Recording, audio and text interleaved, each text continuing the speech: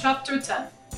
Even though our mouths could not be seen through our masks, our words were louder than ever. The signs were all around.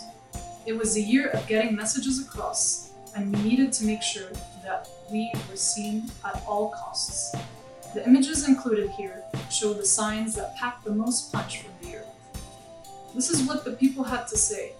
The signs came in all different forms, in different places, with different messages, but their purpose was consistent: changing the status quo. Hey folks, thanks for tuning in. Now let's jump into the interviews from the photographers featured in this chapter. Taking photos during the BLM protests in New York City, after covering the Lebanese protests in Beirut for the past decade, made me realize many differences.